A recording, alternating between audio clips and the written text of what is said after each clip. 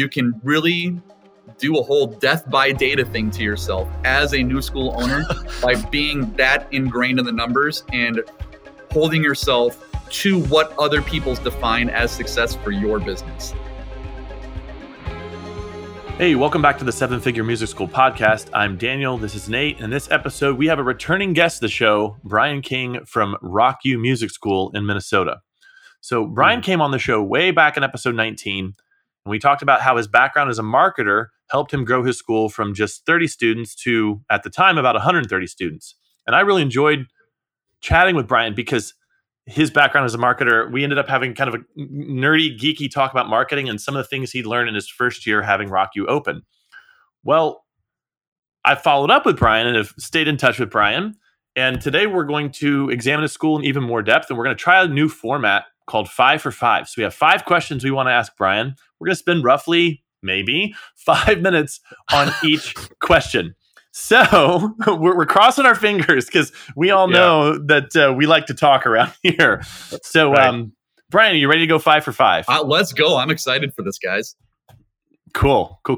So the very first question, what are you most proud of as a school owner? Something that you guys do really, really, really well at your school? That's an awesome question. And when I was thinking about this, the one thing that just really popped in my head right away is the fact that prior to the school opening, in my career as a marketer, as we talked about before, one thing that I know is really crucial to any business, especially a brand new business, is honing in on who you are. What's your value proposition? What's your brand identity? And what is your culture going to be like? And so, prior to us opening, that is where I spent, honestly, the majority of my time is figuring out, okay, who is Rock U? What do I want this business to be? What is that value proposition? What's going to set us apart from the other music schools that have been around here forever? The conservatories, the private teachers that have been teaching for 30 years, the big box retailers that offer lessons, the franchises, things like that. What's going to make someone choose Rock U over them? And so I spent a lot of time figuring out what that is. What is that unique value proposition? And really, I came up with a mission statement, a vision statement, and then a couple taglines, things like that. And really what it centered around is the theme of we are very community driven. Music should be accessible to everyone, regardless of age or skill level, and it should be fun. And as long as we're accomplishing those 3 things, the identity of Rock U is what I want it to be. And we're coming up on having been open for almost 2 years. Our 2-year anniversary will be in June. And I am incredibly proud of the fact that we have 100% stayed true to that mission and vision that I set out when we first opened. And kind of when I visualize what Rock U is going to be after 1 year, 3 years, 5 years, 10 years, we're sticking with it. And it's working. And I attribute a lot of the success to the fact that we have stuck to that. And the other big thing I think that's really important too about saying that we're community driven, music's fun, it should be accessible, is that it's not just lip service. We're very authentic about it. When someone walks in the door, the customer experience that they get from myself, from our front desk person, a manager, a teacher, everything is done through that lens of the mission and vision statement of that authenticity and making sure that we are establishing ourselves as a community. And I think that all that comes from the top down. That comes from myself as the owner, making sure that I exhibit those behaviors in every interaction I've got with every student, every parent, every teacher. Because once teachers see that, they're like, oh, that's what we're supposed to be like. It's not just the thing that they say, it's actually who they are and it's ingrained in them. And the proof in that, I think, is in the fact that, several teachers that we've hired have come from other schools who off the cuff just say, hey, Brian, like when you said you wanted to establish a community of musicians and teachers, every school says that, but you're the first school that actually does it. You're authentic about it. And I've had several teachers unprompted tell me that. And I think that's so cool. And I mean, just last week, I've got several bluegrass musicians who teach here who are in on Tuesday nights. And, in between lessons, they'll come out with instruments and start doing like a hootenanny in the lobby. And they'll hand an instrument to a parent and say, hey, pluck this one string and then you're jamming with us. That's not something I told them to do. It's something I found out from parents who said, hey, Brian, it's really cool that you had this idea to have these jam sessions in the lobby. I'm like, that wasn't me. That was my teachers knowing that they have the autonomy and the freedom to do that because we've established that's who we are as a school. So that's what I am most proud of, is that we're very authentic with it and people pick up on that. We've got a vibe here and people know that they get that vibe the second they walk in the door. What exactly are you doing to exhibit this authenticity yourself as an owner? That's a great question. And dude, honestly, it's hard to put my finger on it, but truly I think what it is that I am just myself around my teachers. You know, being in the corporate world for so long, I can guarantee you someone who steps into the office every day, they are not their true authentic self when they sit down at their desk in corporate America. Right. You can't be your weird, awkward, authentic self in that kind of environment. Whereas here, you can be. And I want to be. I want every person who walks in, I want all my teachers to be themselves and not feel like they have to be a different version of themselves. Okay, 5 for 5 question 2. What's one challenge you're experiencing right now in your business? This one's kind of, it's like a fun challenge. And this is one of those things that I didn't think we'd be worrying about at this point, but we are. And that is actually capacity. So what's been really interesting is, you know, we've seen a lot of growth here at RockU in our first 20 months. And originally, when we're selling leads, you know, when my admins call up, we've kind of got this whole script that we walk through and everything. And a part of that process that we've developed is that, you know, when they follow up with the lead, they know exactly what that lead is, what they're looking for. And they come pre-armed with, you know, 3 lesson times and lesson slots that they will sell to that person. And 99% of the time, the first 2 lesson slots fit and work for that lead. But now we're at that point where we have like 1 or 2 lesson slots available given our physical capacity and our teacher capacity. And so that's one thing that we are now having to be thoughtful about that I never had to be thoughtful about before, is being like, oh my gosh, it's not just the Wild West with scheduling.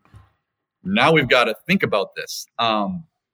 So that's one, it's been an interesting challenge because all of our teachers are 1099s. So I can't tell them when they're in, they tell me when they're in. So it's working around their schedules and figuring out, okay, if I've got a teacher who's in on Mondays from 5 to 8, now I've still got, you know, peak hours for us, as I'm sure they are for you, Nate, are 3 to 8, essentially. So if I've got a teacher who can only be here between 5 and 8, now I've got that 3 to 5 gap that I've got to figure out what to do with. And then do I hire another teacher? Do I see if there's another teacher who might be willing to extend their availability? But I can't tell them to do that because they're 1099s, they're not W-2s. And so really that's been a very interesting jigsaw puzzle in a Tetris game to now have to print off the schedule, look at the gaps and plug and play and do all of the switching things around, and kind of figure out what that process is like. Because that's not something that we've ever had to worry about before because we had all the space in the world and all the time in the world, which now we don't anymore. Do you have a long-term way that you think is the solution for that? Because obviously the printing things out and doing the jigsaw puzzling, that's the short-term solution. Is there a long-term solution that you're working towards? Yeah, so that is what we're working on right now, is figuring out what that long-term solution is going to be. And initially, the way I'm looking at it is that we will have to have basically an assigned teacher to a room for a certain period of time, and then hire accordingly to make sure that from those peak hours, 3 o'clock to 8 o'clock, I have coverage for each and every room to make sure that we are operating at max capacity, which is not something we had done before. So it's really the way we're going about it right now is I am now coming up with what I want that schedule to look like. And then over the summer, when everyone's schedules get blown up, students are rearranging schedules, teachers are rearranging schedules, we will then say, okay, by September, when fall enrollments kind of start peaking up again, this is what the schedule needs to look like to start fitting that model that we've got for max capacity going forward. So I'm going to +1 on your idea. Like, spend alone time with your forecast, and ideally create a forecast that's 3 years out. Yeah. So what's the inventory need to be healthy financially in fall of 2024, this fall? What's the inventory? What could it look like the following fall? And if you're just like, if you got an extra hour and another cup of coffee, do the next fall, and then the next piece I would say is I would double check your reasoning on hiring and when you hire. I think you have a real opportunity to hire now for the fall by providing some sort of carrot in the intermediate time. That's the only other thing I would say is just like spend a little more time contemplating your hiring, your seasons of hiring, and ask yourself if you're, are you getting a little bit, are you making too many assumptions currently because you're 2 years into the journey? And then number two, are there any places where you're a little bit lazy because you're just like, man, this is a hard problem, so I'm just going to give myself more time to work on it? When in actuality, you just need like a 3-hour block of think time. That's it. Nice. That's a great challenge. And I'm glad you're addressing it now at 2 years in. Running a music school can be a challenge. You can only see so many students per week, and it feels like you're trading time for dollars. Margins are small, and you're always looking for qualified teaching staff. Wouldn't it be great if there was a way to see more students in less time while maintaining high educational standards for your school? Well, now you can with Piano Express from GroupLessons.com. Piano Express is a new way to teach group piano, one that seamlessly combines a new innovative group method, technology, and industry-leading teacher training to make it easier and more profitable than ever to start group lessons in your studio. Piano Express allows you to see 12 students per hour per teacher, and over a decade of testing has shown that the gamified curriculum significantly increases student practice times and studio retention. To help you get started, the Piano Express method has a training course for you and your team. It's included when you use the system in your studio. Most schools can get their first class up and running in just a few weeks. So visit GroupLessons.com to sign up for a free demo or use our calculator to see how much money your school can save each month by using Piano Express.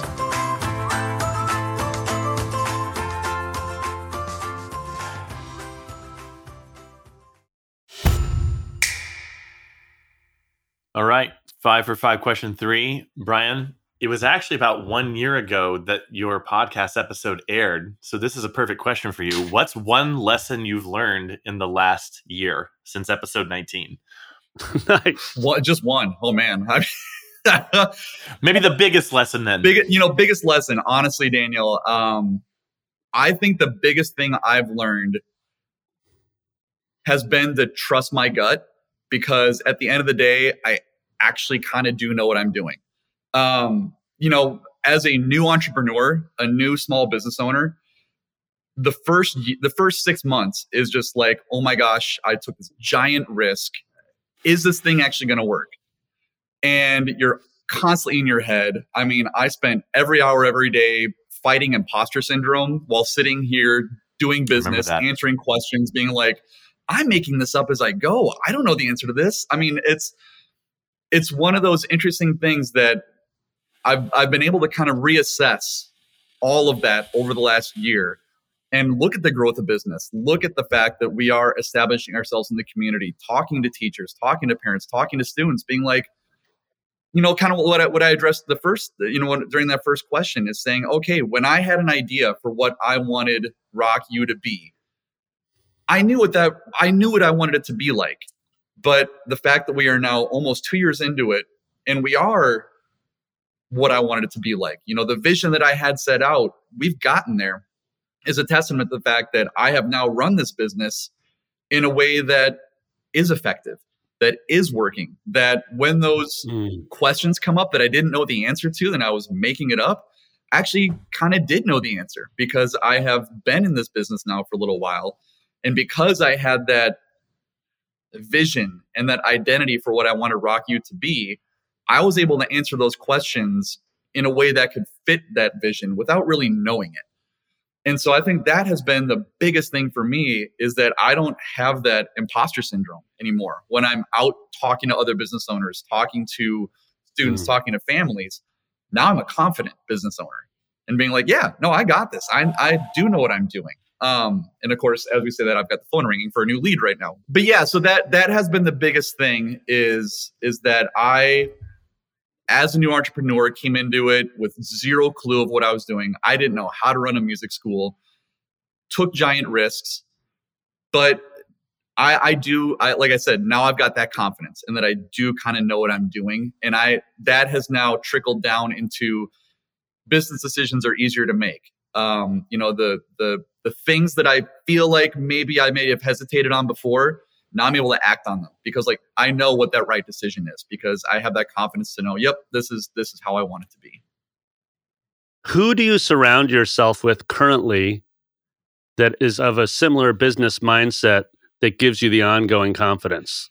So I have a business coach. Her name is Alyssa. And truly having a business coach, I think, is another one of those things that I would highly encourage any business owner to do, regardless of what kind of business you have. Because having that sounding board, that voice of reason that has been through it, that is able to help me tease out those ideas has been so valuable for me. I can't even describe it. I can't even put words to it because it is a very lonely thing being an entrepreneur when you're the one making all the decisions, and any decision you make is going to impact potentially the lives, the careers of teachers who depend on you for income. It's a very high pressure, very scary thing. And so to have someone who has been through it before, who is able to tell you, yes, this is okay, or no, let's rethink that idea in a nice way, has been so valuable for me. I'll just make a quick note here that Alyssa is one of the accelerator coaches here at Grow Your Music Studio. And just go to growyourmusicstudio.com and head over to the contact form. Reach out if you'd like to talk to me about getting that kind of wise counsel in your life as well. All right, question 4 for 5 for 5. What's one action, Brian, that you think a school owner could take right now that will make a difference? And I leave that purposefully open-ended because I'm going to let you decide and define what that difference could be. So what's one action a school owner could take right now that will make a difference for them and their business? This one is so easy for me to answer. And it's one that, as a former leader of marketing teams and digital marketing teams, still blows my mind that this is what I would say is one of the biggest difference makers that a person can make in owning a school. And that is to get involved in the community and believe in the power of networking, partnerships, and referrals. For me personally, coming into owning Rock U, I had these, as a former digital marketer and, kind of a marketing expert, I had ideas for these complex marketing campaigns, drip campaigns, customer journey maps, all this stuff that I was going to implement from day one. And then we open up the school and I'm like, dude, I got to learn how to run a music school. I don't have time to be running these crazy marketing campaigns. And so we just ended up doing some very basic marketing and it was working. But then, the next kind of step that I really wanted to take was, okay, I want to get my ground game going here and get myself in the community, because being part of the community, being in a community is a part of our mission and vision statement. And so I got involved in the Chamber of Commerce. I, went around, introduced myself to new businesses, established partnerships with kind of similar businesses with similar clientele. Went to all the, ribbon cutting events and community fairs, set up our booths at the business expos, things like that, and just got to meet everybody, other small business owners, but then also meet parents and things like that. And it has been by far the most effective lead generation channel that we have here at Rock U. And that is so counterintuitive to what I know in over a decade in marketing and digital marketing. It is completely wild. And you guys are numbers nerds like me. And so it was also ingrained in me, hey, if you've got a marketing campaign, you got to test and learn, because you've got to prove your results to the higher ups and show whether this is working or not working. So I ran a test. So in January and February of 2021, when we were first open and I was running marketing campaigns, we were spending about $1,000 a month in digital ads. So Google ads, Facebook ads, things like that. I think 80% of that was in Google ads, 20% in Facebook.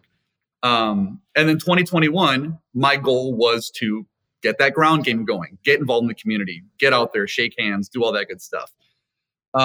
So I wanted to see kind of how that was going. So in January and February of this year, in 2023, I ran $0 in marketing and advertising. I spent nothing on marketing and advertising. And I wanted to compare January, February this year to January, February last year when I was spending $1,000 a month, as opposed to now when we've got a year's worth of ground game going, and what were those results like? And the proof is in the pudding. So we had a 16% increase in the total number of leads we brought in those 2 months, but then a 63% increase in the number of leads closed, which means that not only were we getting more leads because we were so ingrained in the community, but we're getting better qualified leads, people who are willing to want to sign up because they were referral from, a kid on the soccer team. They saw a brochure of ours at the place where they get their kids' haircut. It was just fascinating to me to know that, oh my gosh, because of the fact that I put so much work into establishing ourselves in the community, that if we don't want to spend money on marketing or advertising for a month or two, we don't have to. We will still get leads, and we'll actually get more leads and better leads. Not to say we're not going to be running marketing campaigns, which we will, but I just wanted to run that test, and the proof was there. It was completely fascinating to me. Brian, the follow-up question I want to ask you is how you talked about measurement. How can you directly measure the handshake at this community event and then be certain that is the thing that is causing this other thing? Like, what gives you the confidence that is what's making the difference? And the reason is our lead gen process has gotten more defined. So whenever we close a lead, we ask the question, how'd you hear about us? That has now shifted from I Googled music lessons near me to, like I said, a kid on my soccer team goes to take lessons there. And I was talking to mom, and that's how we found out about you. Or, hey, I saw your poster up at the coffee shop. So where the majority of the leads we close are now saying those things, as opposed to the we Googled you, or I found you on Facebook. Are you doing anything then to stimulate those referrals, like the soccer team kid who brings the friend? Is there anything specific you're doing to make that happen more often? So part of the customer journey of a student walking in the door at Rock U, it's funny, I have a stack of them right here. After their first, when they sign up, they get a series of emails, a nurture campaign, all that stuff. They also get a postcard in the mail from us, a thank you with a referral bonus where, hey, you refer a friend, you get $20 off your next lesson at Rock U. I almost have to remind people that we have that because they're just so excited to tell people about us, where we'll have plenty of leads that end up telling us, I enrolled in lessons because of Jimmy who takes lessons over here. And I'm like, well, Jimmy's mom never told me that he told you. So I'm just going to go ahead and give them $20 off their next month lessons because that's a referral. Then I tell Jimmy's mom, she's really excited about the fact that she's going to get $20 off that month. And then she's willing to keep doing it. It's just a kind of a cascading effect. I don't know. It works. It's working well for us. The funny thing is, Daniel, is that it's nothing complex. These are all just basic things that we do. Yeah. Your choice to go snail mail with a card follow-up, of course, that's been something that's like built into your CRM automated system. And everybody's listened to the podcast or the webinar from probably in your marketing life. Actually, it was the last time you really visited that idea. But the truth is nobody's actually doing it. And we live in a time right now where that card coming in the mail is, I'm going to argue 10x more powerful than it was 20 years ago. So I'm just plus oneing that idea, and it's something that BMF is implementing right now as well. And Nate, to piggyback off that too, I think also people aren't going out, like small business owners like us aren't also networking. I think that's one thing that people are missing out on. That was something that, again, was ingrained to me in the corporate world. Network. That's not something that I see a lot or hear a lot, especially in our industry, in our space. It's very interesting. I actually see a bit of a hesitancy to with other music school owners in my area to network with me. And I don't understand what it is or why it is. I don't know if it's a fear of competition, anything like that. But it's been pretty interesting, especially when we first opened. I reached out to a lot of music schools around here because I just wanted to grab coffee and talk to them and figure out what am I getting myself into. And I think I must have reached out to about 20 school owners. One agreed to meet with me. Question 5, Brian, what's one thing you've done for yourself personally in the past year that has brought you more joy as an owner? This was this is the easiest question to answer. And it's without trying to get to like Tony Robbins, Brendan Bouchard on you, but it has been to allow myself to redefine what success is for me. When we first opened, I had read countless business books, how to open a small business, listen to countless podcasts, countless blogs. All of them give you all these metrics for success. You have to have these kind of margins, bring in this kind of revenue, this kind of profit by this time frame, yada, yada, yada, yada. And I'm a numbers nerd, as we've talked about. Like I am constantly in tune with my numbers. But you can really do a whole death by data thing to yourself as a new school owner by being that ingrained in the numbers and holding yourself to what other people's define as success for your business. And going back to what we talked about before, during one of my business coaching calls, I was having one of those, new business owner emo freakouts. Oh my gosh, I didn't hit my numbers again. My margins are way off. This is terrible. We're gonna go bankrupt. Those kind of thoughts. And Alyssa kind of had me sit down and say, Brian, okay, why do you feel that way? And I said, well, because I know that I'm 6 months into this, I should be right here. My numbers should be here, and they're not here, so I'm not successful. And she's like, well, yeah, but that's what someone else told you what success is. What do you think success is? And I'm like, I don't know. And so over the next month, I wrote down, what are my success metrics for me personally at RockU? What makes me feel like what I'm doing is successful?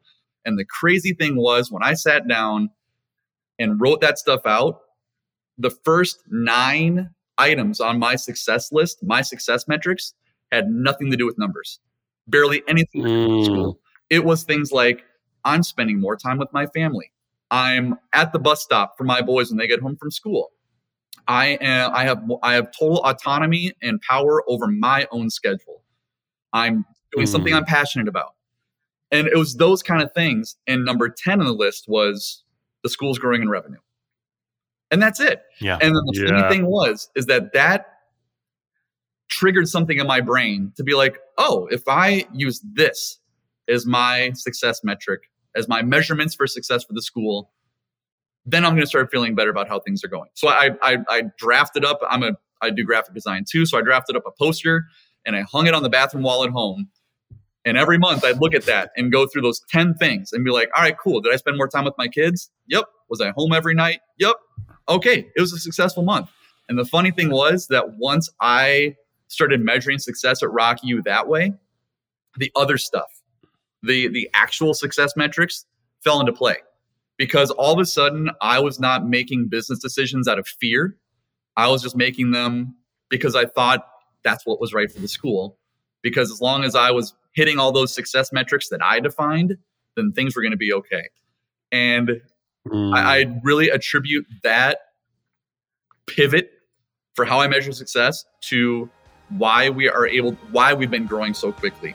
Is because I view success differently than probably Nate, you view success differently. Different than Daniel, you view success differently. And it's a very personal thing.